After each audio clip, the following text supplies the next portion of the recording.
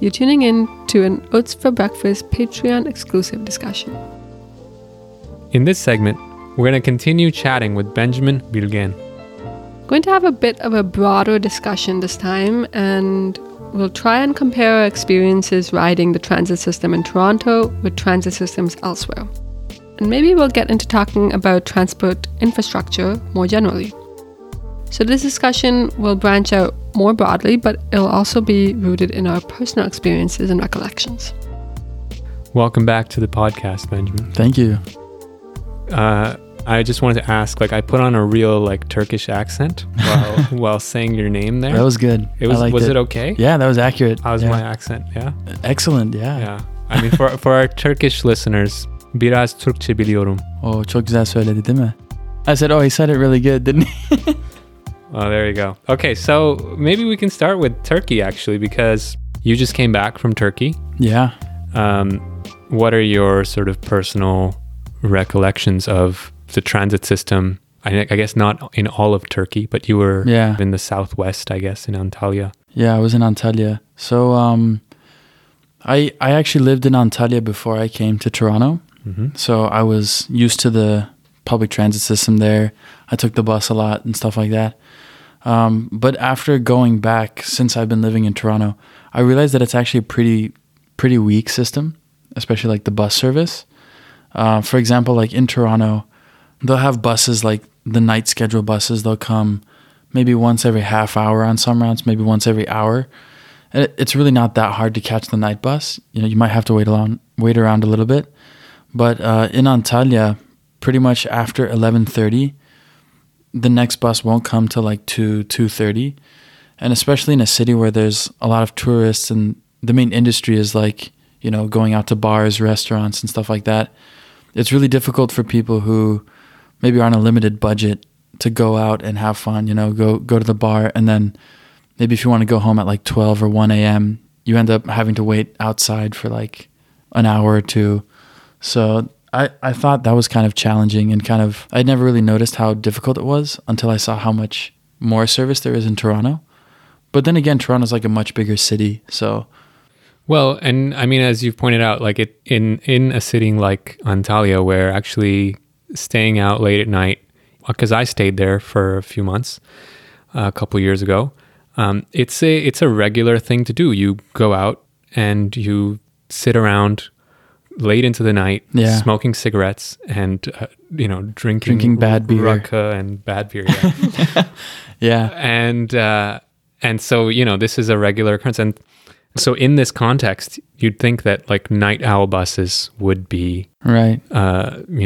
All the more regular, but as you're saying, they aren't. So I mean, I guess this has something to do perhaps with the increasing Islamicization of Turkish politics and the push to discourage people from engaging in, un-Islamic activities consuming alcohol and staying out late at night. It's basically coddling the population and being sort of erecting systemic barriers to basically do what they normally would do. Mm-hmm.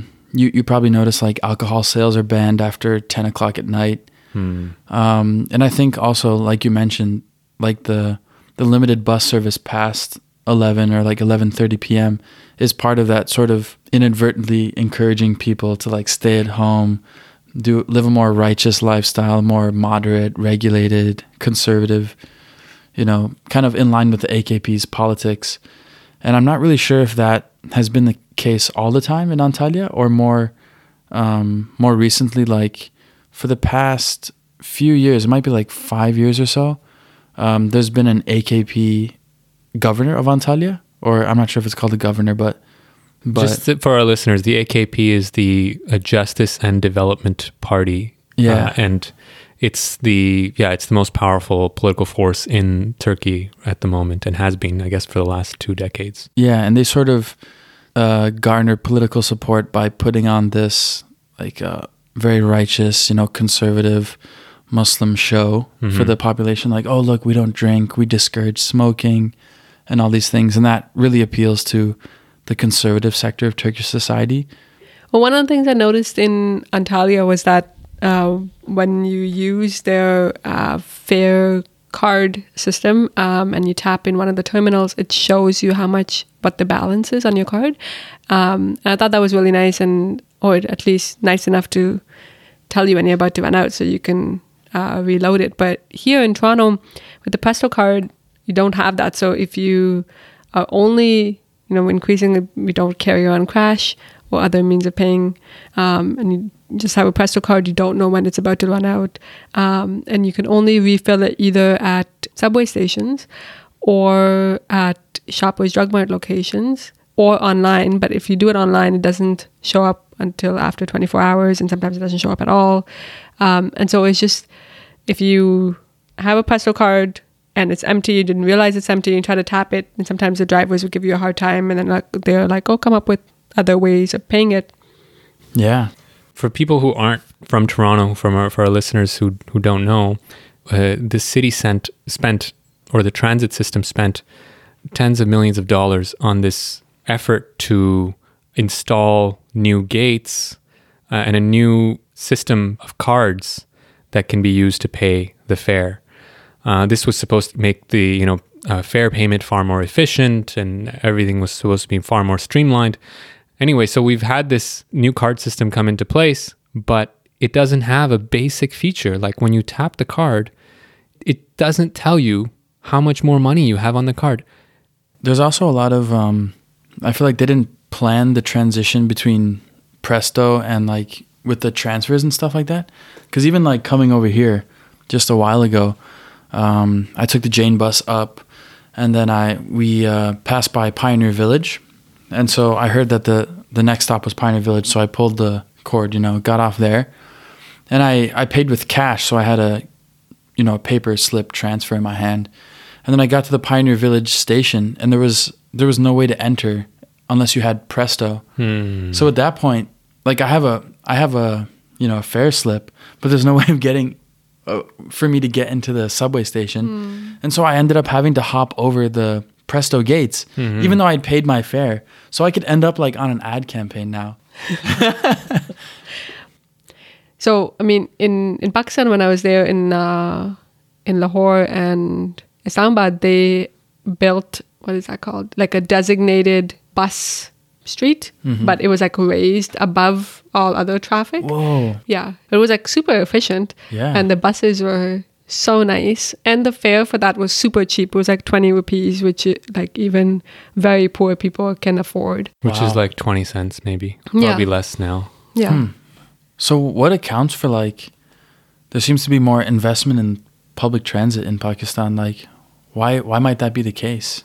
But from what I've heard, I don't follow the politics there closely, unfortunately, but I think it was like leading up to some election. And so the party that was trying to maintain its power just did these like really mega transit projects in the 3 major cities in Pakistan and over a very short amount of time to sort of show that they're for the ordinary person. Sounds like they did a good job. Yeah, they are. Well, yeah. So in that sense, like transit then can play into this kind of infrastructure populism, which is a routine thing in third world politics, but not only in third world politics. It's a thing here in Toronto with the Scarborough subway, for instance. Sadia's example of transit in Pakistan, I think the other element that plays into this is, the taking of large loans that are required for funding these transit infrastructure projects. And when large loans are acquired, then, everyone can have their own, take a little bit of the piece on top. Like this is a regular sort of, again, functioning of third world regimes. Historically, you would see this in projects like giant projects like dam building, for instance, right? You would have to build this giant dam to electrify the country or part of the country, and you would need a huge loan from the World Bank. And well, what happens when you get a big loan? You overestimate how much money is going to be spent, or you hire a Western consulting firm to tell you how much you need to spend on the dam, how much you actually need, how much electrification you actually need. They overestimate the project is far bigger than it needs to be. The loan is far bigger than it needs to be. and the politicians can take their cut. Really? So yeah, so that's part, I think, of how transit infrastructure then is actually sometimes very rapidly built in third world cities where you wouldn't necessarily expect it. So how do you think they're going to pay back the loan? It doesn't sound like they're going to like recapture it from fares, because it sounds like it's super cheap. Yeah, I have no idea. I wonder. Well, I mean, eventually the poor have to pay, right? Yeah. Like there are other means, like in Pakistan, for instance, one of the main ways the government recovers revenue is through value-added taxes. So, like, which are very regressive taxes. It means like every time you buy a bar of soap, like 20% of the cost will be the tax that goes on top. The phone cards or when you buy. Yeah. To Everything pay has, as you go phones. I think like easily a quarter of it that will go to taxes. Wow. So, yeah. So like revenue sort of generation, tax recovery rates are, through income taxes and these kinds of things are relatively speaking lower in the third world because they don't have the systems in place for the government to just take people's money as part of their income. So, an income tax can be progressive because you can take more money from people who have higher incomes. Well, when you have a harder time taxing income, you end up instituting value-added taxes, like consumption taxes, right? Which, are relatively speaking affect the poor much more. So yeah, that's how some of that works. And eventually, the poor will pay for it. The rich will get to keep their nice cuts, and it'll be good.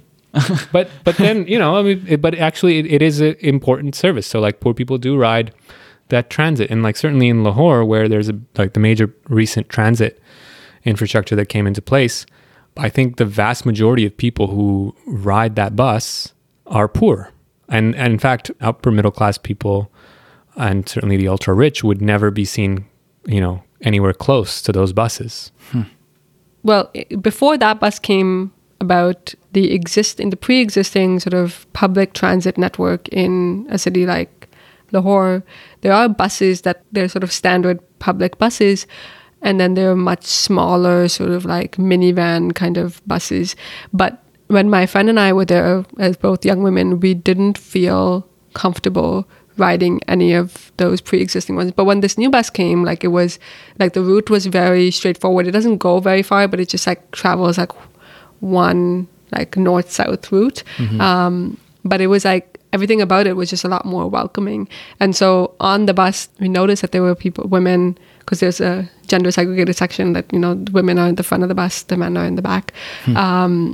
There were some very poor women who looked like they were from, the servant class and the maid class, but they were also sort of students, like, college students who seemed like they were from, middle income families. And so just the diversity within that bus class-wise was quite interesting, and I wouldn't have thought it. And I guess in a city like Toronto, like we sort of take for granted, and especially during rush hour, you would see like, well, I guess in Toronto you see it's segregated by route in some ways, and like certain routes in the city are overwhelmingly taken by like working class and racialized people, and others are like, much more professional class and white. But yeah, here the bankers ride transit too. Yeah. Yeah. What is it, like Queen's Park and financial stations? district? St. Patrick. Yeah, it's all bankers and stuff. Yeah.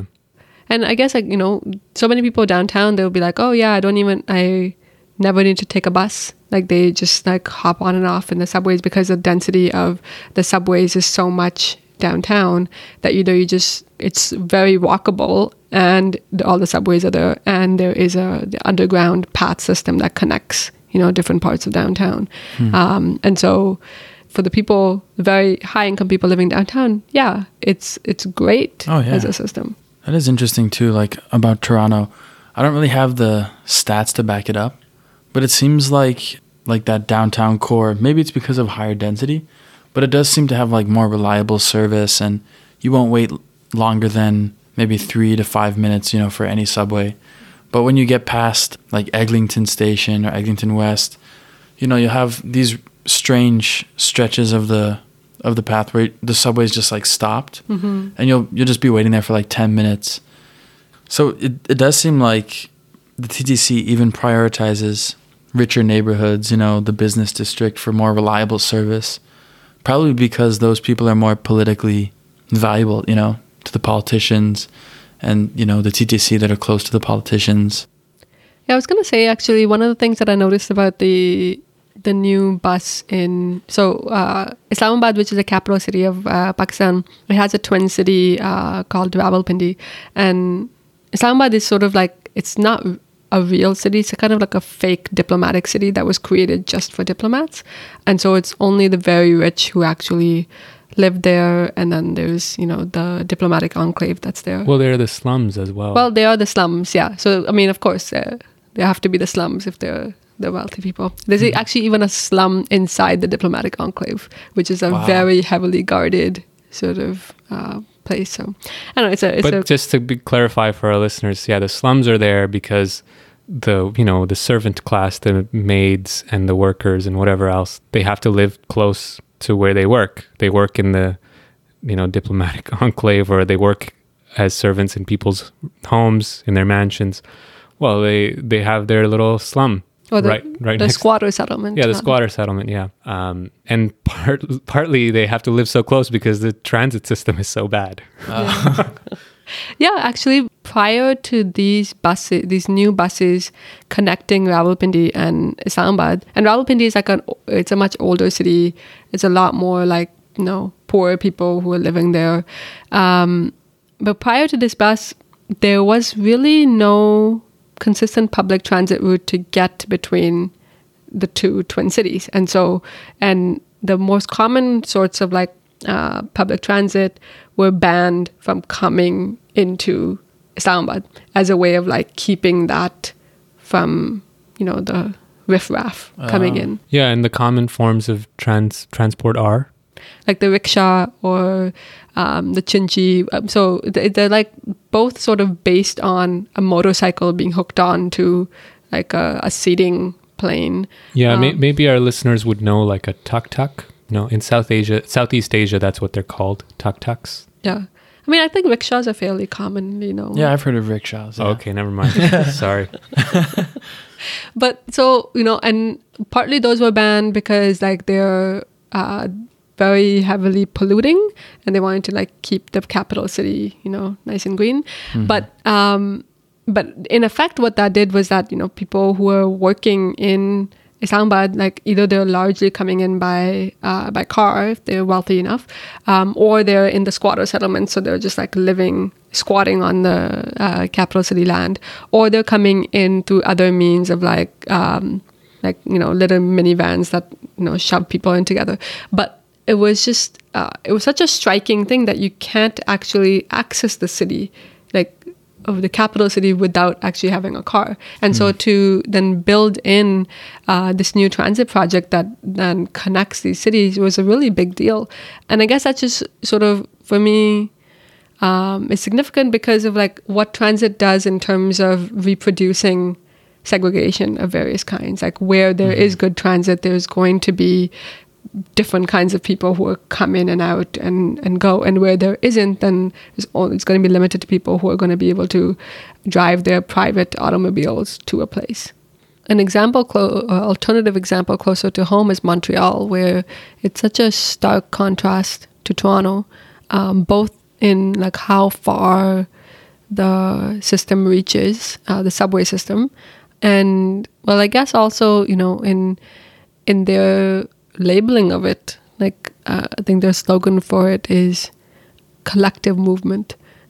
I wonder, like, if you compare your experiences with public transit in different cities that you've been to, how much do you see of the like different social and economic classes mixing, and what would you say is kind of like to what extent does that happen in Toronto?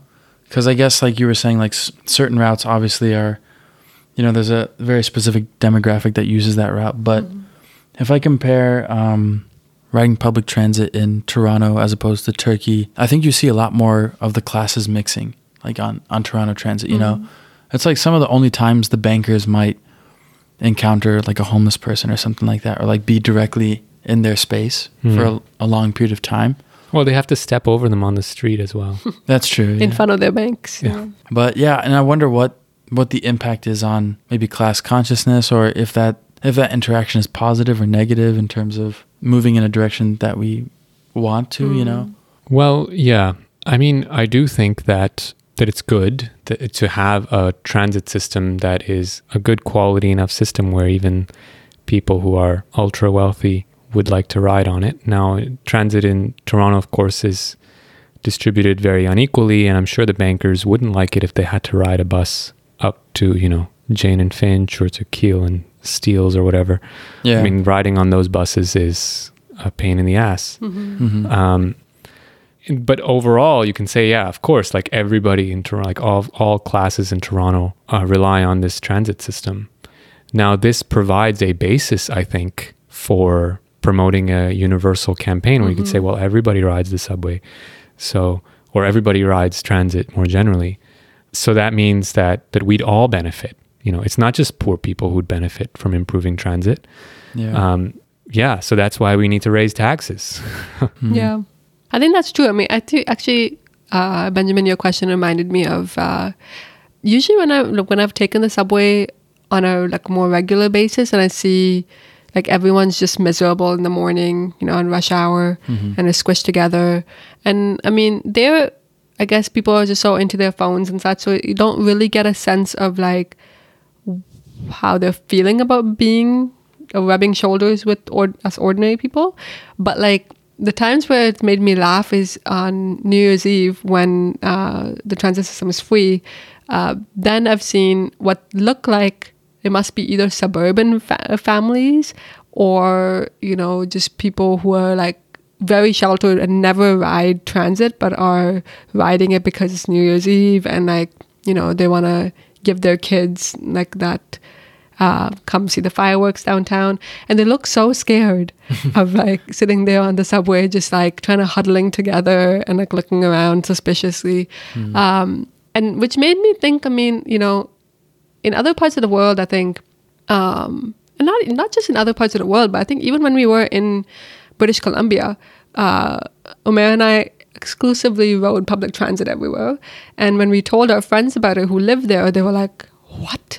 You rode public transit everywhere? Like, it's like it takes forever, and it doesn't even, like, it's so inconvenient, and like, and we were just like, yeah, but like we just didn't even think to rent a car. We can't afford to rent a car. We can't. So we thought about it, we just couldn't afford it. Well, the thought doesn't need to arise. The material conditions, you know, just Don't get rid allow of for certain possibilities. But like, I was just thinking, like, in terms of, you know, when sometimes you see movies or TV show, American ones, they will show public transit as like this grungy sort of like the dirty place. Yeah, exactly, exactly. And that like respectable people don't ride it. And I think in Toronto that's not the case, at least, you know, from what I can tell. Which is kind of interesting. And the only time where I got that sense from anyone that they thought that way about the system was at New Year's Eve, when I see these, like, you know, what look like sheltered families being exposed to the seedy underbelly of Toronto. So Benjamin, what other transit systems have you experienced? Transit systems. I was in London for a bit, which is a great transit system, but it's really unaffordable. Like, have you guys been to London? No. Oh, okay. Yeah. I avoid the Empire. The center of them. Yeah, I can understand that, you know. But yeah, I think it was like, I would usually buy day passes because I was just moving around a lot. And the subway system is great. Like, it takes you pretty far outside of the city center. Like, the suburbs are really accessible.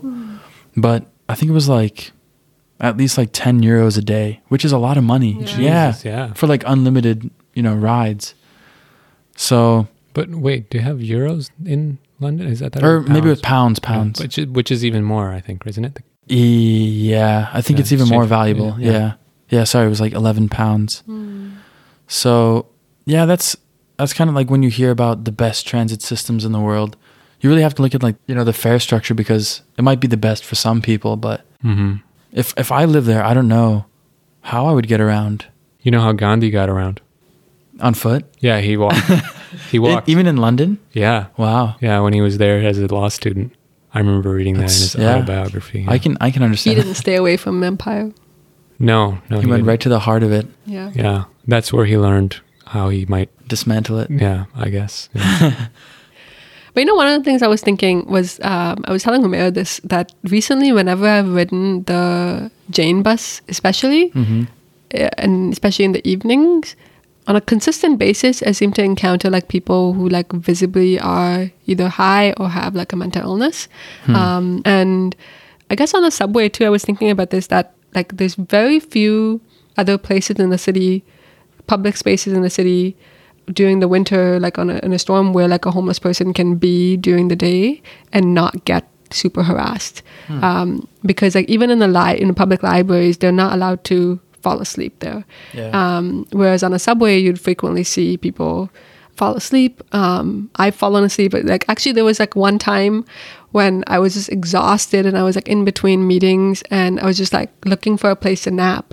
And so I went to a public library and I was like, I'm just going to sit here on a couch and I'll like just take a quick nap. And the security guard came and poked me and was like, you can't fall asleep here. Wow. And I was like, okay. So I had to go into the subway just to take a nap. And so I napped for like half an hour there. Yeah. Wow. That's so strange. How they don't let you sleep. Yeah. They should have napping rooms in public libraries. They should. But I think they would just become like homeless shelters probably. Well, in a way, I feel like libraries already are that. Yeah. That's true. They're a substitute.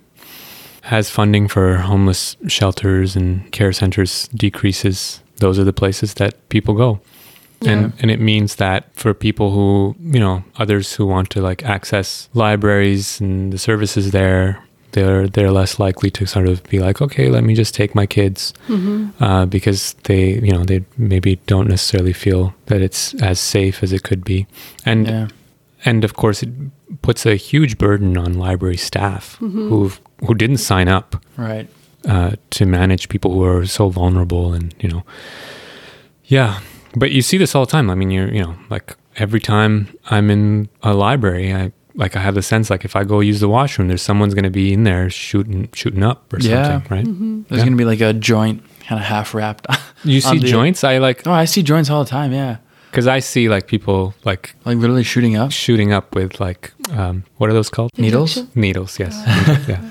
Wow. Yeah. So. Yeah, I guess, that's one of the things, I guess, about the public transit system, right? And I guess you're saying the same thing about public libraries, that they end up being on the front lines of seeing societal problems without actually being given the resources to deal with those problems in a humane or dignified way. Because what my sense is that the way that the libraries have addressed becoming, or especially the libraries downtown have addressed becoming like de facto homeless shelters during the day, is by hiring security guards to like prevent people from falling asleep, to like prevent people from like, I guess, bringing a bunch of their stuff in or like shooting up in the washrooms. So like it's handled with securitization. Yeah, you'd think that given that this is the case where homeless people are increasingly relying on libraries to stay warm, especially in the winter, and just generally sort of stay out of the elements. Well, first of all, we should solve the homelessness crisis in the city, but also like this is then, there should be services directed towards libraries where people are congregating, and, there should be, instead of, policing people who are there, actually provide like the kind of staff that can be of use to vulnerable populations at libraries. And the same can be said of subways, I think, because like, especially in the last 8-9 years, I've seen it become much more common for people to be begging inside subways.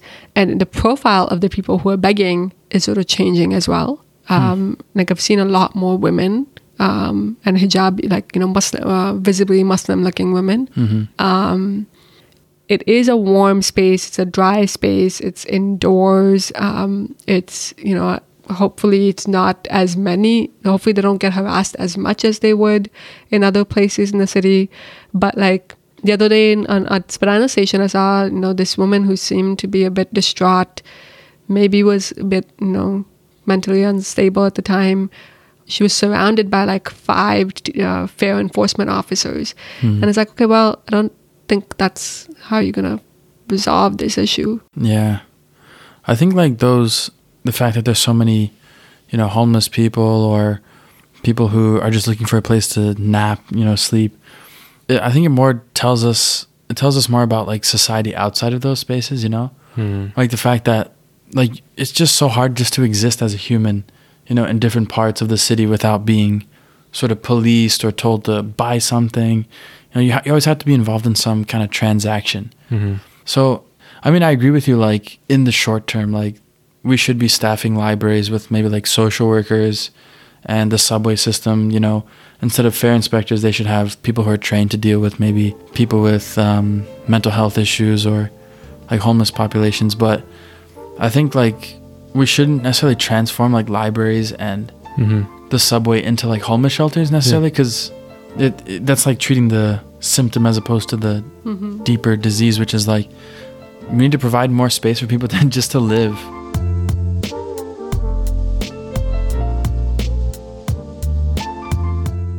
Thanks for coming on the podcast, Benjamin. It's been a really great discussion. Thanks for having me.